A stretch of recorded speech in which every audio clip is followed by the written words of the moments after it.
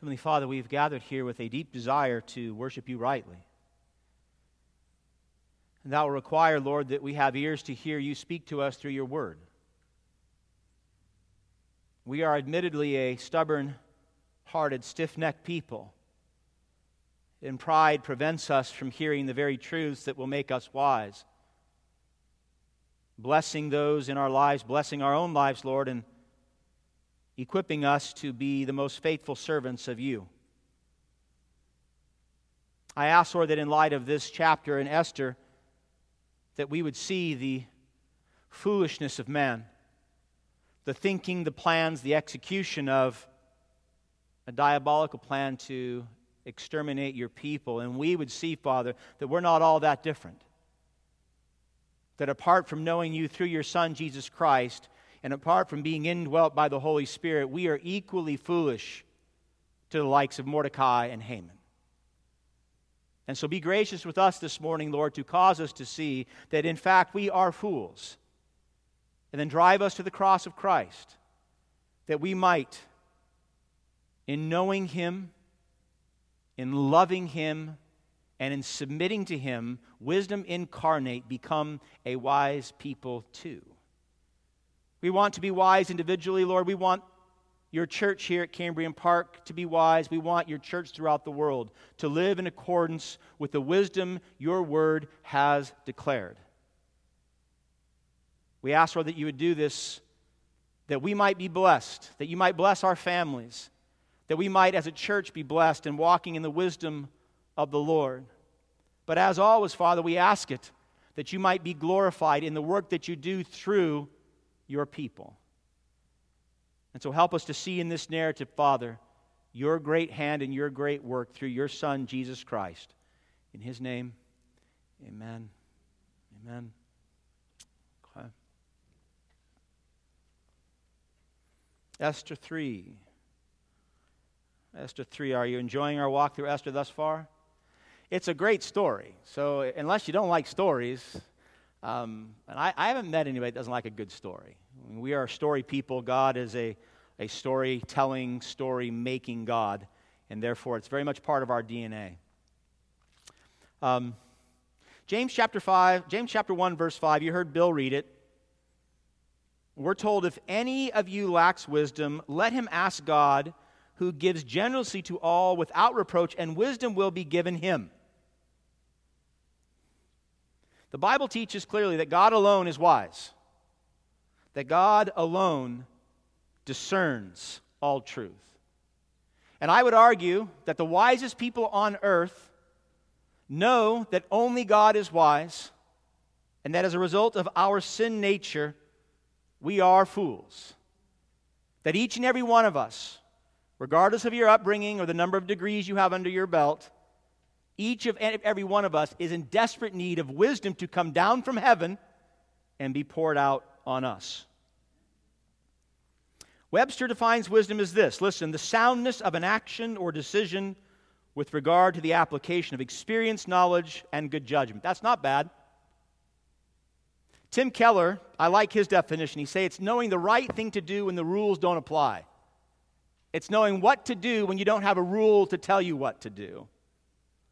The Bible tells us that the fear of the Lord is the beginning of wisdom, and the knowledge of the Holy One is understanding, Proverbs 9:10. In other words, the Bible makes it very clear, if you want to be wise, you must have a right relationship with the living God through Jesus Christ, or no wisdom will be yours.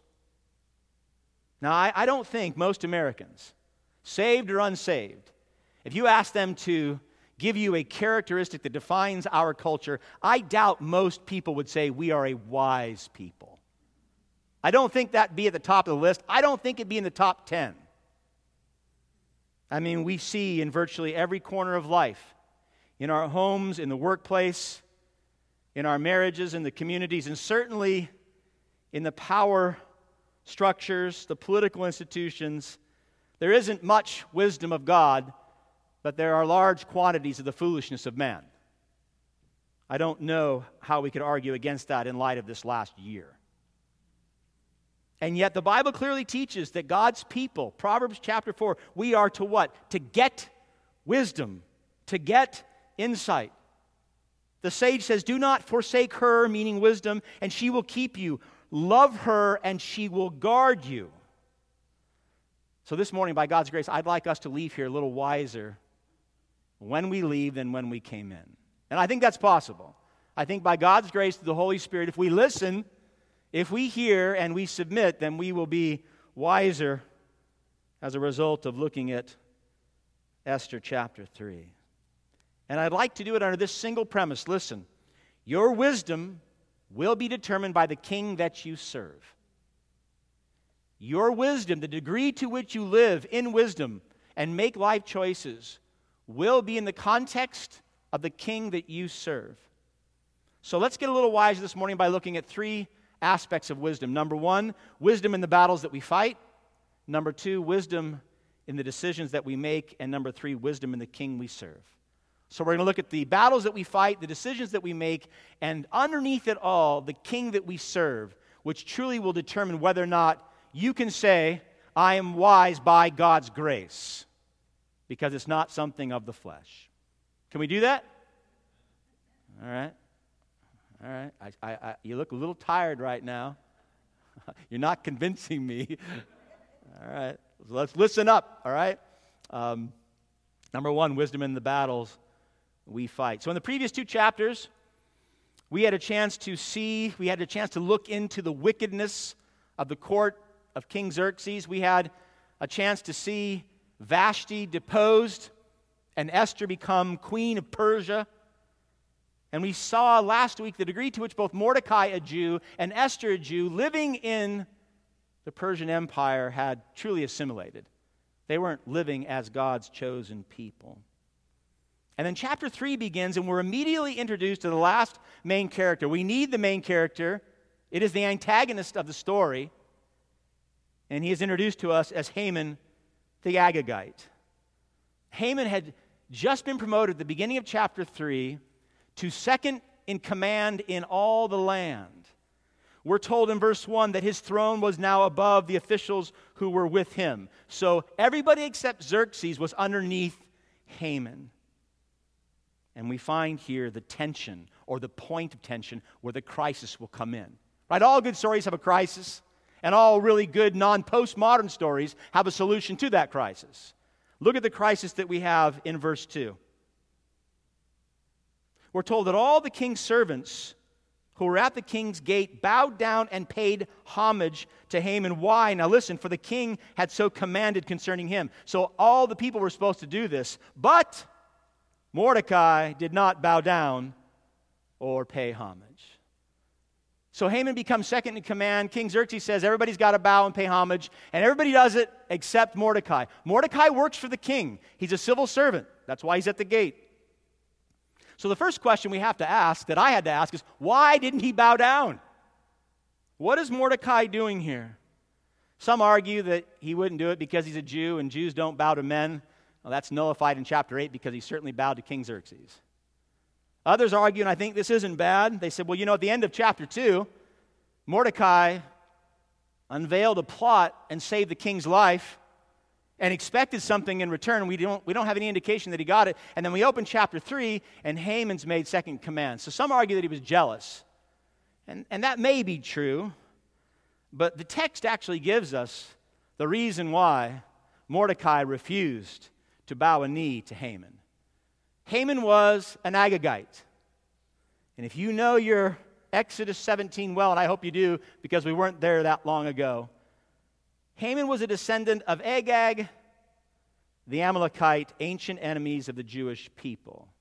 If you remember, it was the Amalekites that attacked the Jews before they even made it to Mount Sinai, remember? And then God made this proclamation to them in Exodus chapter 17. The Lord said to Moses, write this as a memorial in a book. God's laws do not change. Listen, he said, I will utterly blot out the memory of Amalek from under heaven. The Lord will have war with Amalek from generation to generation. In other words, God says, I'm going to exercise justice for their treatment of my people. And then under the reign of King Saul, a few centuries later, God decided to exercise this plan, to blot out the memory of Amalek forever. But King Saul, as we know, he decided to do otherwise. God commanded King Saul to make sure to kill every man and beast. But Saul decided that he would spare the best animals. His excuse was, we'll use them to worship Yahweh. But worse yet, he spared King Agag's life.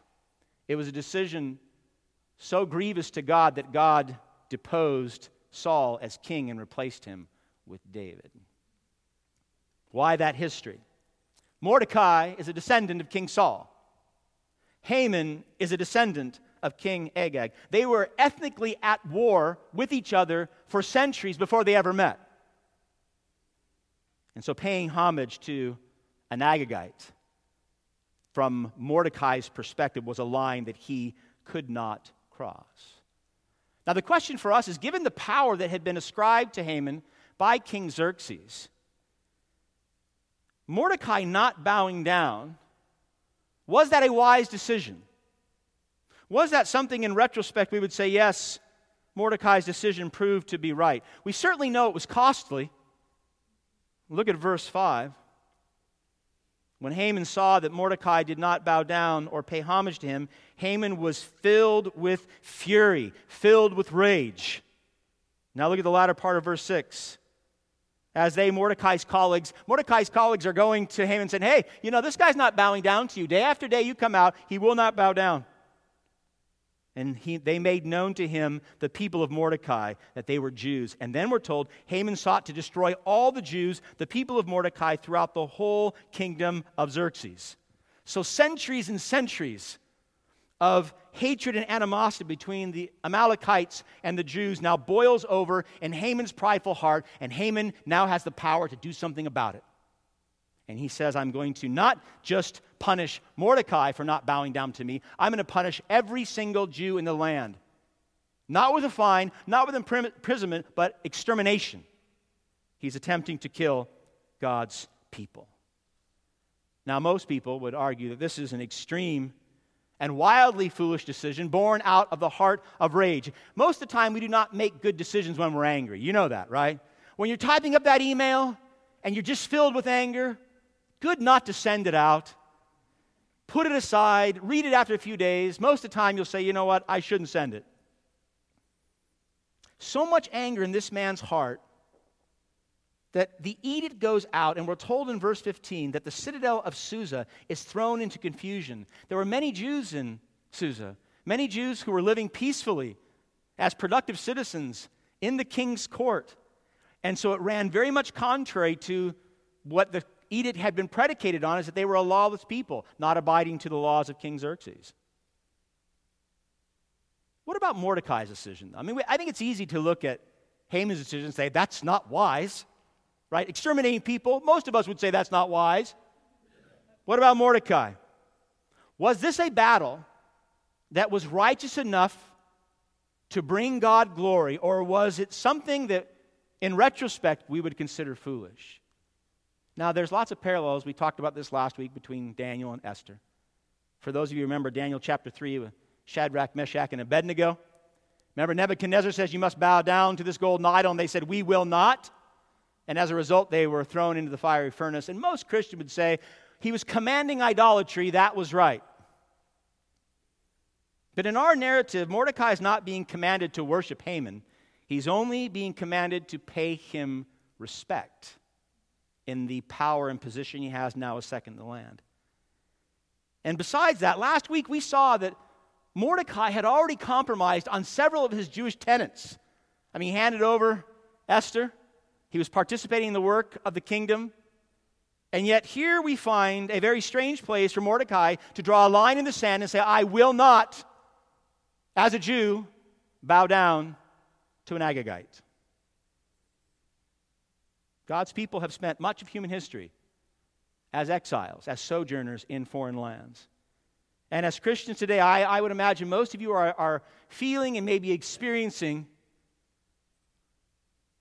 a foreign life here now more than you have even in the past decade. The more secular our culture becomes, the more anti-Christ, anti-Bible the culture becomes, the more foreign our life will feel and the more difficult it will be to make wise decisions in light of the culture in which we are living. And the more desperate we will need to have wisdom from God to make sure that we are choosing the right battles to fight, inside the church and outside the church. I mean, outside the church, my beloved, how many times have you heard Christians or Christian organizations arguing fervently about keeping prayer in the public schools, or making sure that God's name is not removed from the Pledge of Allegiance? How much time and money do churches spend on political campaigns, or fighting against socialism, or simply trying to be relevant as a people? Now, I'm not suggesting that we bow down to these lesser issues, nor am I implying there is no connection between the larger and the smaller matters, or that the church should be silent on these. I'm not saying that. But in light of our cultural moment, my beloved, I believe we have much bigger battles to fight as a church. Should the church not be spending its time and resources fighting against the 1 million babies who will be murdered this year? I think that's more important than the Pledge of Allegiance. Shouldn't the time and energies of the church be fighting for monogamous, heterosexual marriages to make sure that the family remains sacred? And should the church not be fighting against, or should be fighting against, the binary gender identification, male, female, he, she, as God has so made us?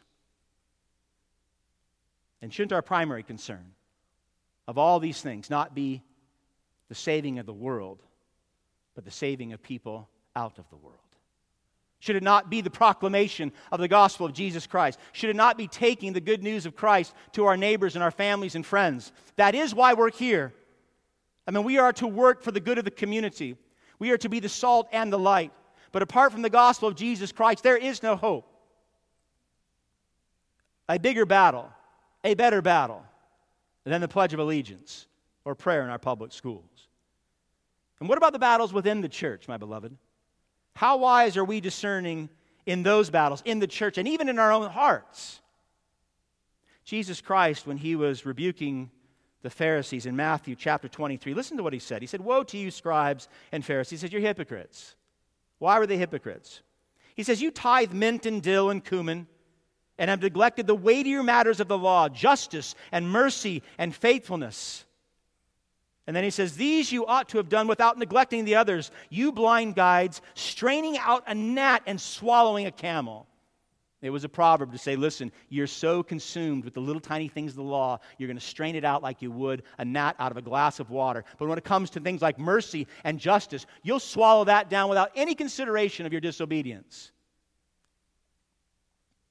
Justice and mercy and faithfulness, those are the battles we ought to be fighting. My beloved, when we're more concerned, listen, when we're more concerned about the style of music that the church plays, and I'm not saying it's not important, than we are our own sharing of the gospel with our friends and family who are perishing, we're fighting the wrong battle. We're fighting the wrong battle. When we are more interested in the number of pages of the Bible we read each day in our devotional than the number of disciples we are making in our lives, we're fighting the wrong battle. We're straining out gnats. And I would argue when we get caught up in so many of these online debates amongst people in our own backyard, reform circles, I think it's the wrong battle. When you're striving to forgive your brother and sister in Christ in this community who has sinned against you, that's a good battle to fight. When you, my beloved, are fighting against being isolated and hiding and separating, and instead pushing hard to be in the context of community, to be loved by your brothers and sisters, to minister to your brothers and sisters, that's a good battle to fight. When you are fighting hard to use your gifts and your talents to minister the gospel in the context of this church and to bring the gospel to the lost in this neighborhood, those are battles worth fighting. I would argue, my beloved, that we need wisdom from God desperately to fight the right battles at the right time and in the right way. Mordecai was fighting a battle that was centuries old. He was certainly not going to overcome the tension between the Amalekites and the Jews by his not bowing down to Haman. Mordecai's decision to not bow down came at an excruciating cost. The Persian Empire, by the way, was relatively tolerant of minority groups. But this led to an irrevocable law calling for the execution not only of Mordecai for his refusal to submit, but for the execution of all of God's people. Jesus said that wisdom is proved right by her actions. Wisdom is proved right by her deeds. And certainly Mordecai's beef with Haman, the Agagite, in light of the consequences that ensued, would not have been considered wise by any measure of wisdom. So first we see, I pray, that we need wisdom from God in determining the battles that we fight. Amen? Number two, wisdom in the decisions that we make. So Haman's plan is in place, and now he needs to put it into action. He's come up with the idea, now he has to put it into action. Notice one of the first things he does. He seeks out the fates, superstition, magic, not wisdom, to set the date for this nationwide genocide of the Jews. He likely called astrologers or magicians, and they cast lots, which really, they rolled, it was kind of like rolling dice. And they rolled the dice in order to have the spirits, or an omen, I hate that word, set the date for the extermination of the Jews. In other words, it would be set by the gods, not the God. Now, this was common practice in the Mesopotamian culture. Kings and households did it all the time. When they wanted to make a major decision, they get out the lots and they start casting and casting and casting to get a decision, thinking somehow some supernatural force was bringing that to pass. Now, we know the Old Testament forbids that. That's witchcraft, it's superstition, it is demonic, and the Old Testament says, do not do it. But they came up with a date. Verse 13, we're told the 13th day of the 12th month, which is the month of Adar. That was the day Haman believed fate had determined that all Jews would die. That all Jews, listen, verse 13, to destroy, to kill, and to annihilate all Jews, young and old, women and children, in one day and plunder their goods. It was the extermination of God's people. Now, we may scoff at their dice rolling. And I don't imagine, well, maybe you do, I pray not. I don't imagine many of you go into your closet and grab some dice and throw it on the table to make a major life decision. I pray you do not. But many Christians practice very similar superstitions.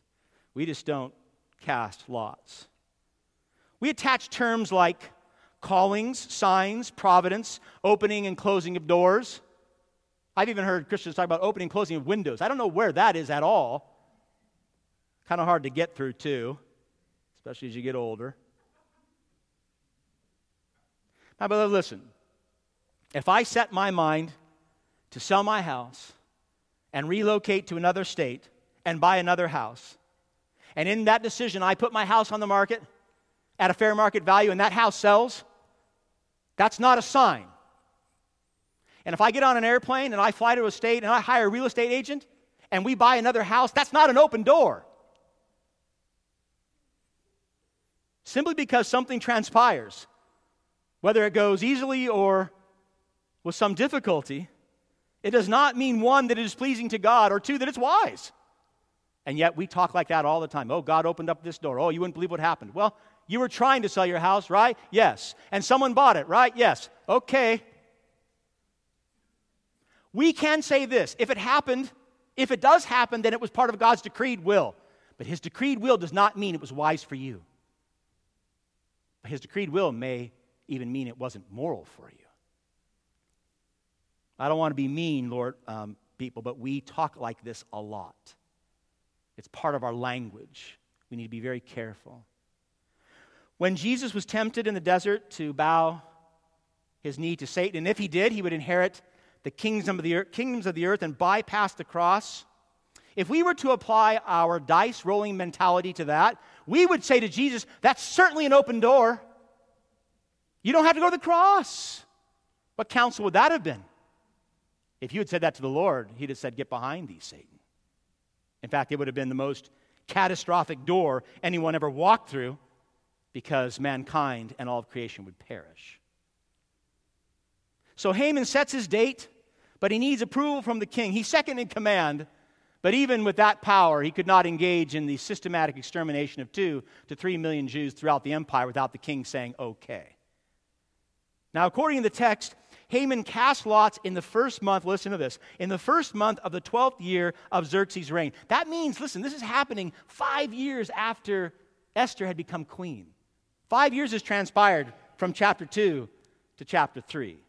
Okay? So just putting it into context. Sometime in late March or early April, Haman hatched this diabolical plan, a plan we would argue so evil and so wicked that even a megalomaniac like Xerxes would hear it and say, we're not doing that. He knew that there were plenty of Jews in his kingdom that were profitable for his kingdom. That's not the wisdom we see coming from Xerxes. I would argue that wisdom was not one of Xerxes' strong points. Look at verse 8. Haman said to King Xerxes, there is a certain people scattered abroad and dispersed among the peoples in all the provinces of your kingdom. Now listen, their laws are different from those of every other people, and they do not keep the king's laws, so it is not to the king's profit to tolerate them. If it pleases the king, let it be decreed that they be destroyed, and I will pay 10,000 talents of silver into the hands of those who have charge of the king's business, that they may put it in the king's treasuries. Now listen to verse 10. So the king took his signet ring, that's the authority of power, from his hand, gave it to Haman the Agagite, the son of Hammedatha, and he said, the enemy of the Jews. And the king said to Haman, the money is given to you, the people also, to do with them as it seems good to you. In other words, Haman, it's now in your hands. You have the power. So much for the wisdom of a level head prevailing. Not much common grace in that thought process. The question we have to ask also, though, is why would King Xerxes, he's not an Amalekite. He had no beef with the Jews. Why would he submit to such a horrendous decision to exterminate 2 to 3 million people, productive citizens, in his kingdom? If we look carefully at this, my beloved, and if you have an open heart, I think you're going to see that the decision-making process of the king is very much like ours. We're going to see some parallels here, and you might be surprised how oftentimes you think like Xerxes because of the motivation of your heart. Well, first, we see absolutely that Xerxes was foolish because he was being intellectually lazy. He was being intellectually lazy. Haman makes a claim. Look at verse 8 again. Their laws, speaking of the Jews, their laws are different from those of every other people, and they do not keep the king's laws.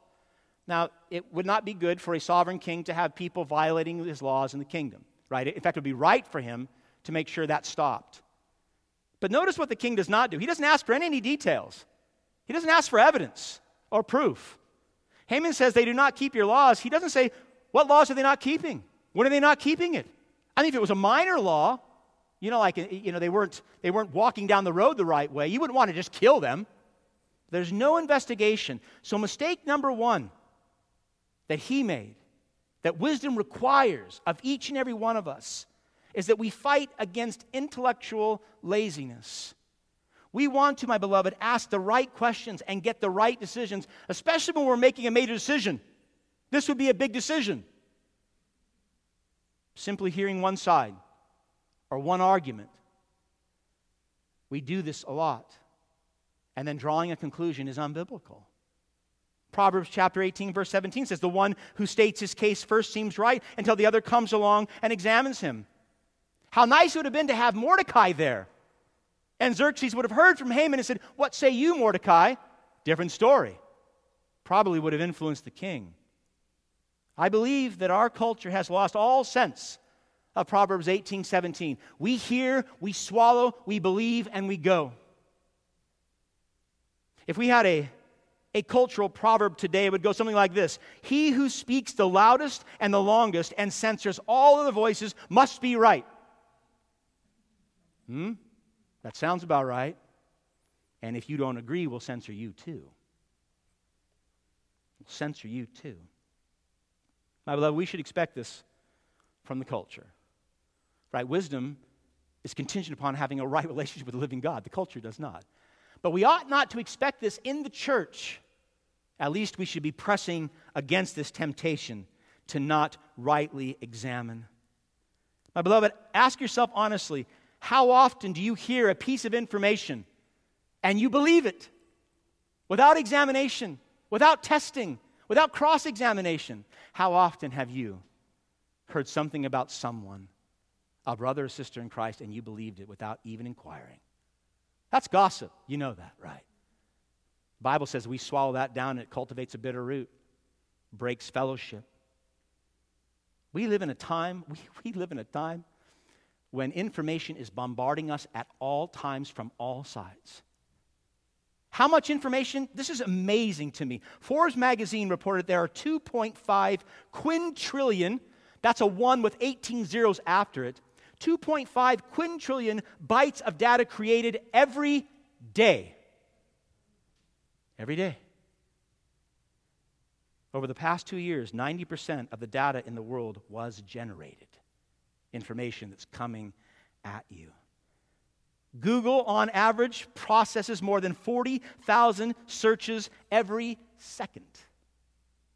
That's 3.5 billion searches a day. People getting information, gathering information. With such vast quantities coming at us from all sides, I would argue, maybe now more than ever, God's people must be vigilant to ensure that we ask the right questions, that we get the right answers before we make decisions, both small and big. Fake news, inaccurate information, slanted storylines, partial truths are full lies. You know that, right? Half-truths are full lies. We get them every single day. And that means if you're not going to spend time doing real fact-checking, not hiring those who are biased to do the fact-checking, but doing real fact-checking, you as a believer, if you're not in the midst of a community listening and getting counsel from brothers and sisters in Christ, you are already making foolish choices. Already. There's a second thing, though, besides Xerxes' intellectual laziness that stood out to me here. He made a poor choice because he is radically self-centered. Look at verse 8 again. Haman tells him they, the Jews, do not keep the king's laws. Unsubstantiated mistake number 1. So that it is not to the king's profit to tolerate them. Mistake number 2, he's thinking about himself. So he doesn't do his fact-checking. And he says, well, what about me? It's not profitable to you, Xerxes, to your kingdom. Wisdom wants to see the big picture. Wisdom requires that we get out of ourselves, that we understand that the universe, here's the news flash, does not revolve around you or me. There's a much bigger picture here. Proverbs 14:12. There is a way that seems right to a man, but its end is the way of what? Of death. It seems right to you. Of course it seems right to you. We haven't done the fact-checking. We haven't received counsel. All Xerxes had to hear was the Jews are not profitable for your kingdom, and the death trap was set. That's all he had to hear, appealing to his flesh. My beloved, our sin nature, our need for glory, our need for worth, and our identity sets us on this exact same path. We need to be right. Even when we are absolutely wrong, we need to be right. And this is where I truly believe that God has blessed you with brothers and sisters in Christ. Brothers and sisters who have the Spirit and have the Word of God that can come alongside you and show you your blind spots. My young marrieds, I know you know how hard it is to be married. My question to you is, have you spent ample time in the homes of people who have been married 20, 30, 40 years? And have you picked their brain? Have you asked them to tell me what has worked and what has not? What have been major roadblocks for you? That would be wise. Those who are not married and thinking about getting married, that's a big decision. That's a really big decision. Have you spent time talking to married couples, getting wisdom and counsel on what that process looks like? What do you look for in a husband? What do you look for in a wife? How do you know it's right? That's wisdom. Parents, I'm not going to tell you that parenting is not challenging. Parenting is challenging. Parenting is one of those things, though, that everybody's a rookie. Right? We all start off, you have your first child, and you're a rookie at it. So my question is, why aren't you in the homes of brothers and sisters who have been parents for years, or maybe they're grandparents and have a second-generation perspective, saying, help me, show me. Stewards of God's money, living here is hard. Why aren't you seeking the counsel of brothers and sisters in Christ and how to spend your money well for the kingdom? I think the answer for all these and all the ones we could ask is it's pride.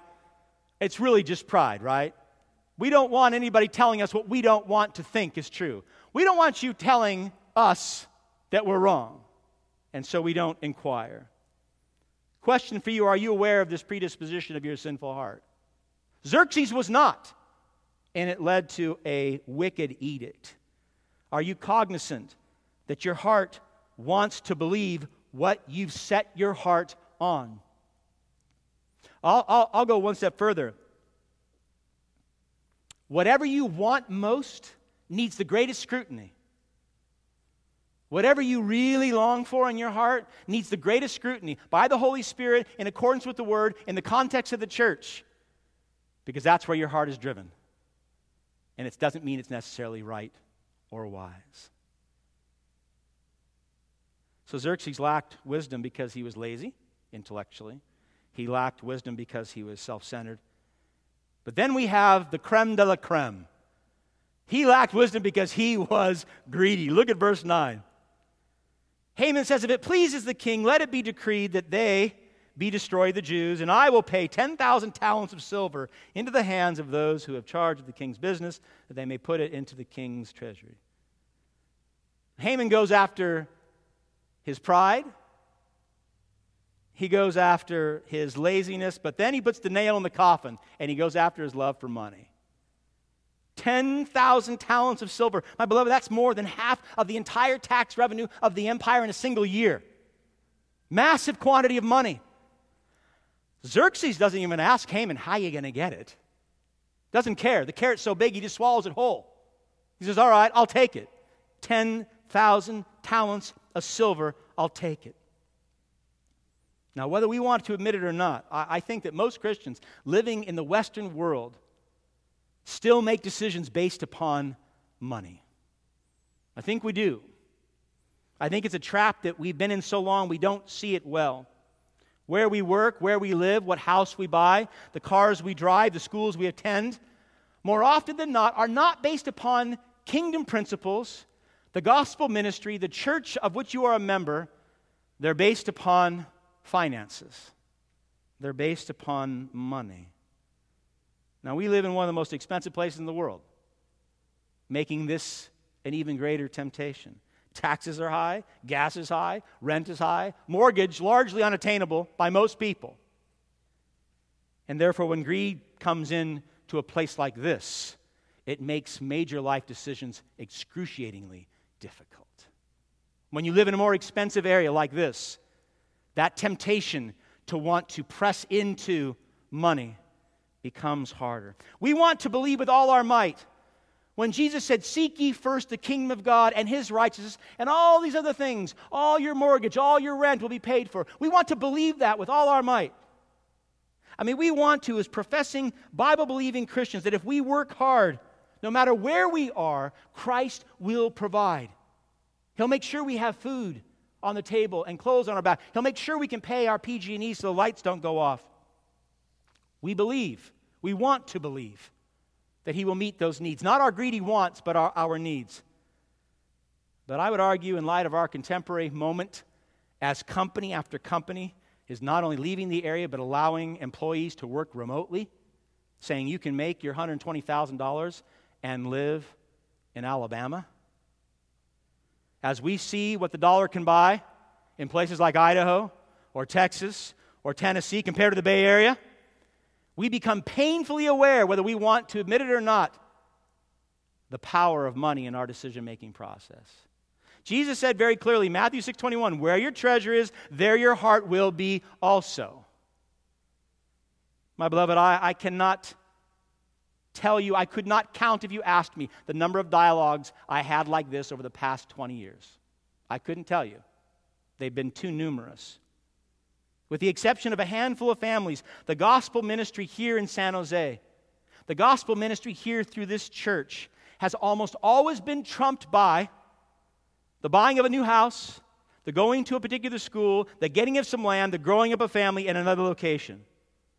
Now, I'm not saying that the Spirit of God does not move people as He sees fit. He is God, so He decrees. But I do not believe that the Holy Spirit only moves people to places that are economically advantageous. I don't see that in the Bible. I see quite the opposite. I see God moving His people to places where souls are lost and need of salvation. Over the years, when these dialogues are happening and decisions are being made, the work of the ministry, the covenant community here, the need for souls to be saved in San Jose is rarely a primary consideration. It's not that it's not a consideration, it's just not primary. And I would hasten to say that not a single family who's left in the last 20 years has come before the church and said, in the next 6 months, I want you to pray fervently and help me make this decision. That's basic communal wisdom, and yet we haven't done it a single time. That's how individualized we think as a people. What was so basic to the church for centuries, we miss by a mile. And yet if we want to be wise, we can't miss it. Self-interest and greed, whether we want to admit it or not, it still motivates us as professing believers. One of the reasons we spent so much time in the community series talking about communal decision-making is because of wisdom. We want to be wise. I know you want to be wise. None of you said, no, I want to be a fool, Pastor. I want to go through my life as the biggest fool I can be. No Christian thinks like that. People don't think like that. And yet, on our own, we're intellectually lazy. We are. It's really nice to grab onto a piece of information and say, okay, that's what I'm going to think. On our own, we're lazy. On our own, we're biased and we believe what we want to believe. And on our own, we are greedy. We are greedy.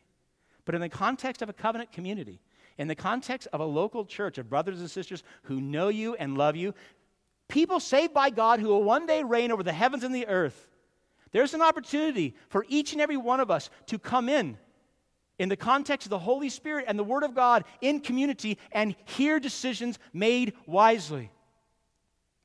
So young people, if you're planning on getting married and there's a prospect on the horizon, if you're not bathed in prayer and seeking God's Word and seeking counsel in this church, I will tell you now in all love, you're an absolute fool to proceed.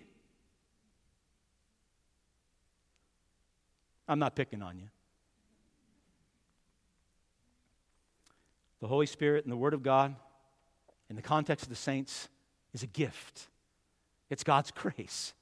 God knows that we're fools. He knows the disposition of our hearts. He knows we're lazy. He knows we're greedy. And so He says, here's the gift. My Word, my Spirit, and my people, so that we can collectively make very wise decisions together. But that means that we all must be willing to swallow our pride. We must be willing to seek the counsel of others. And if you have 10 people telling you the same thing and you go the opposite direction, it's likely a bad decision.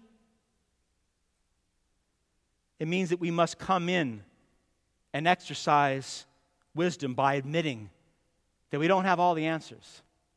Let's go one step further, that we don't have most of the answers. But coming into the context of the church, under the power of the Holy Spirit, and opening our Bibles and saying, can you help me? Can you help me? It's a great place for wisdom to begin. Proverbs chapter 11, verse 14, where there is no guidance, a people fall. But in an abundance of counselors there is safety. Proverbs 15:22, plans fail for lack of counsel, but with many advisors they succeed. Oh, my beloved, I mean, what a simple truth. And what a simple paradigm shift in our lives. If we say, you know what, I believe these two proverbs. I need help. Those are very wise words. Very, very wise words. So our scene ends with Xerxes taking, look at verse 10, his signet ring from his hand, and he gives it to Haman, empowering Haman to kill all of God's people. And then after giving the matter so little thought, we're told at the end of verse 15 that he and Haman go off to have a drink and celebrate the decision. My beloved, the consequences for foolish decisions can be far-reaching. The more power and influence you have, as we see here, the more catastrophic those decisions can be. So I'll ask you honestly, you ask yourself, are you driven by a gospel-directed logic in your decision-making? Are you thinking Christ first, kingdom first, body of Christ first? Are you saying to yourself, Word of God, speak to me in the Spirit with my brothers and sisters to make wise choices? Or have you succumbed to the signs and the omens and the wonders and the dice to make your decisions? Have you handed the signet ring of your life over to your own fleshly appetites and your own wisdom? And are you stamping those decisions with the power of your own will? If so, my beloved, I want you to hear the sage in Proverbs chapter 1 say to you right now, listen, wisdom cries aloud in the street, in the markets she raises her voice. How long, O simple ones, will you love being simple? First proverb in the book of the sages. So we see need for wisdom in the battles we fight. We see need for wisdom in the decisions that we make. I'm laughing because you're looking tired. All right, last point. You ready? I don't know. I want to be wise. I do. After hearing all this, if you are saying to yourself and realizing, I'm a fool, you're hearing it correctly. You're actually almost there. If in hearing all this, you're thinking, I fight the wrong battles all the time. I make bad decisions all the time. I do it for my own pride, for my own glory. Listen to the words of Agar, son of Jacob, in Proverbs 30. He had the same concern. He said, I am weary, O God, I am weary, O God, and I'm worn out. Surely I am too stupid to be a man. This is a sage writing. I have not the understanding of a man. I have not learned wisdom, nor I have knowledge of the Holy One. And then he asks these questions. Listen with all your might. Who has ascended to heaven and come down? Who has gathered the wind in his fist? Who has wrapped up the waters in a garment? Who has established all the ends of the earth? What is his name? What is his son's name? Surely you know. And that's your answer to wisdom. You say, what answer? You just ask several questions. Point number 3, the wisdom in the king that we serve. So the edict goes out to destroy God's people. It's sealed, and it's delivered to every province throughout the land. The citadel of Susa, it's thrown into confusion because not only did they have productive, peaceful Jews living in the city, but as we talked about last week, when a Persian law was passed, it could not be retracted. Right? This was an extermination of 2 to 3 million people by a law that now cannot be changed. Nothing could be done. Nothing, that is, if Xerxes truly was the highest power in the land. Nothing could be done. But the meta-narrative of all human history is that God is the sovereign of all creation. The meta-narrative is that God is sovereign over the heavens and the earth. So even though Xerxes, at that moment in time, had authority over 100 million people, God will always be the true king. Always the true king, and that's revealed clearly in our text. So remember, Haman superstitiously tries to find a date for the extermination of the Jews by casting lots. We know from Proverbs 16:33 that a lot is cast in the lap, but every decision is from whom? From the Lord. Even the dice when they're rolled and the numbers that come up, God so decrees it. You say, well, how does that show us that God's in charge here? What Haman thought was an omen was actually God decreeing the actual day of the edict's extermination of the Jews. It's kind of hard to pick this up in the text because it's a little convoluted. This plan was hatched and the dice were rolled in the first month. It wasn't until the 12th month that the plan was going to be executed. And so this edict goes out to the land, and 11 months, there's time for God to use Mordecai and Esther to not only save his people, but bring himself glory. 11 months. God decreed that date, not an omen nor a magician. But look at verse 11. Xerxes says to Haman, the people also, he's speaking of the Jews, the people also are given to you to do with them as it seems good to you. Now, we know from the Bible that God has absolute authority over all people and specific authority over His chosen ones. Otherwise, verse 11 is fake news. This is not real. It's not factual. Not only is it fake news, but Pharaoh learned the hard way. You don't make a claim on God's people and not suffer the consequences. Listen, God's people belong to God. You belong to God. He loves you, He nourishes you, and He will certainly protect you from an evil king like Xerxes. Xerxes has no legitimate authority to transfer power to Haman, even with his signet ring. No power, because God is king. In Exodus chapter 6, verse 7, God made this very clear. He said, I will take you, speaking of the Jews, for my people. I will be your God. You shall know that I am the Lord, your God. Simple, profound statement. God is your God. He makes sure of your eternal safety. There is no doubt this edict went out, and I imagine God's people were terrified. I mean, that's pretty bad news. In 11 months, they're going to kill, destroy, and annihilate every single one of us. This persecution coming. I imagine they also probably made some very poor choices. Many of them probably sold their homes. Many of them probably fled, trying to figure out a way to survive. When we see persecution building here in our lives, we see people making lots of choices. I mean, there's persecution right now. This gathering is illegal right now, and yet you're here. We see it more difficult to share the gospel in the workplace. We are going to find how difficult it is to fight for the unborn, to defend the sanctity of gender in marriage. And I would argue many Christians today in the West, we're afraid.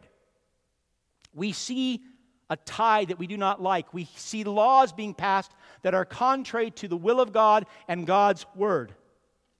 And many, like those in Susa, may be thinking, where can I go and hide? Where can I flee? How am I to be faithful in the midst of such darkness? How am I to make wise choices for my family and the church in the midst of such darkness? My beloved, if you have placed your hope in a politician or a political party, and I've heard Christians saying, well, at least we have the Supreme Court. Listen, you should be terrified. If that's where your hope is, you should be utterly terrified. James 3:15, this is not the wisdom that comes down from above.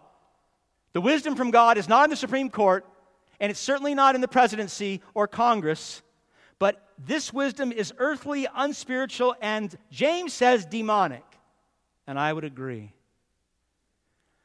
But, and here's the glorious opposition to this truth. If you have placed your hope in the eternal King, the ruler of the heavens and the earth, then right now peace and joy and wisdom, not anxiety, not fear, and not terror, can captivate your heart and lead you on a path of righteousness.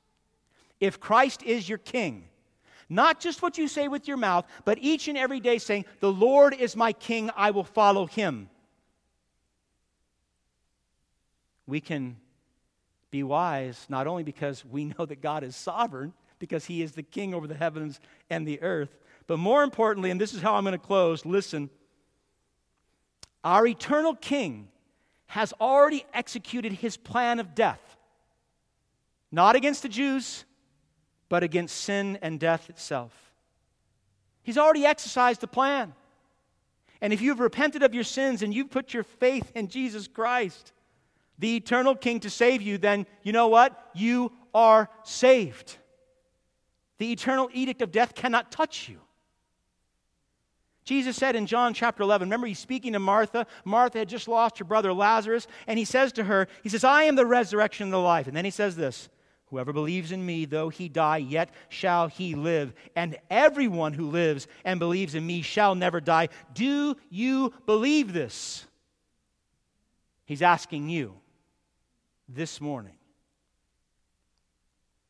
Haman said of the Jews in verse 8, they do not keep the king's laws, so that it is not to the king's profit to tolerate them. The commentators are, but that may or may not have been true during the reign of Xerxes. We do not know. But we do know this. Under the reign of King Jesus, this statement is true for every soul ever born.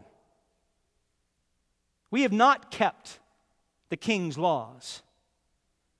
We have refused to bow down to King Jesus, even though all authority on heaven and earth has been given to him by the Father. We have refused to submit to him in every area of our lives. And it is certainly not to God's profit to tolerate our sin and our rebellion. He is perfectly glorified and sufficient in and himself. He does not need us. To make matters worse, my beloved, Haman's petitioning for the extermination of the Jews, you would say Haman was an enemy of the Jews. We have a worse enemy. We have Satan, the accuser, who stands before God ready to bring every hateful word you've ever uttered, every foolish battle you've ever fought, every foolish decision you've ever made to bring before God.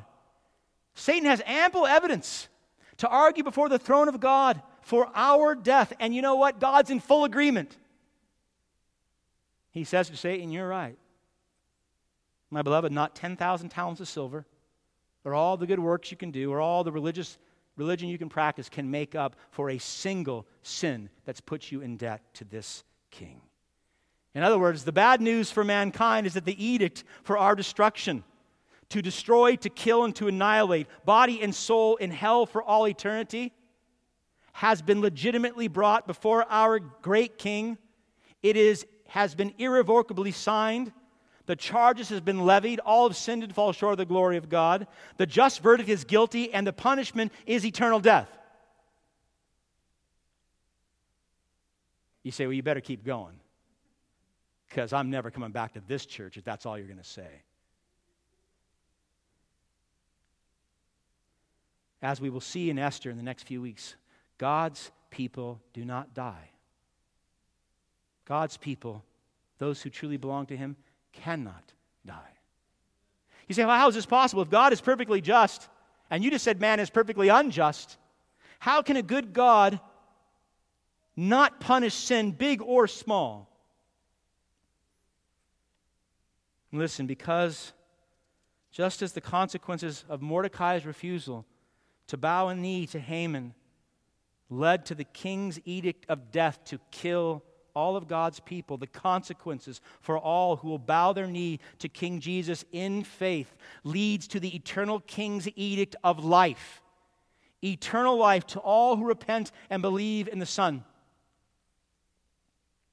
My beloved, when Jesus was tempted in the desert on that day by Satan to bypass the cross by just bowing a knee to the true enemy of God, Christ refused.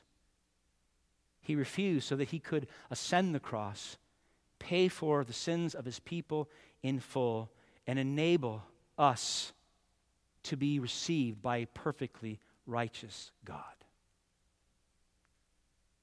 Are you like the sage this morning, crying out, I am weary, O God, I am weary, O God, and worn out? Do you realize that foolishness is the disposition of the sinful heart?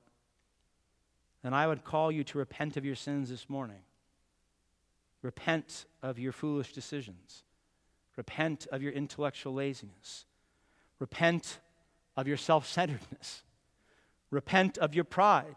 Repent of your greed. And put your faith, your whole life, in the one who can not only rescue you from the ravages of these sins, but the one who can also make you wise. The answer to the sage's question, when he said, who has ascended to heaven and come down? Who has established all the ends of the earth? What is his name? What is his son's name? Surely you know. Surely you know. It is Jesus Christ. It is our eternal King. It is our Lord and Savior. It is wisdom in the flesh. My beloved, wisdom is not an idea. It's not a thought process. It's a person. It's a person. I would ask you if you want to become wise, but I know the answer is yes. If you want to become wise for the glory of God, wiser than anyone before you, you don't need to get a seminary degree. You don't need to read thousands of books. What you need, what I need, what every son of Adam needs is wisdom in the flesh, Jesus Christ. Go to him daily in prayer to become wise. Go to him daily in his word to see him and to know him, to love him and be loved by him, and you will become wise. Go to him in the church. Come in as an active, vibrant, wisdom-giving, wisdom-receiving member of his body, here or somewhere else, and wisdom will be your path. The prophet said, Jeremiah, God said through him, Jeremiah 9, thus says the Lord, let not the wise man boast in his wisdom. Let him who boasts boast in this, that he understands and knows me. God said that I am the Lord who practices steadfast love, justice, and righteousness in the earth. For in these things I delight, declares the Lord. As soon as you realize you are a fool in need of wisdom for your life, for the lives of those around you, for God's glory, you will run to Christ with all your might because he is wisdom. You will run to Christ and you will dwell in him daily, knowing that true wisdom can only be found in the presence and power of our Lord and Savior, Jesus Christ. Amen? Let's pray.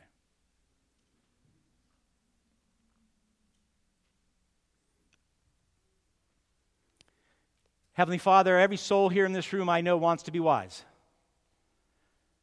Many of us have adopted the ways of wisdom that has been permeated by the culture, the foolishness of our own hearts, our intellectual laziness, our self-centeredness, and our own greed.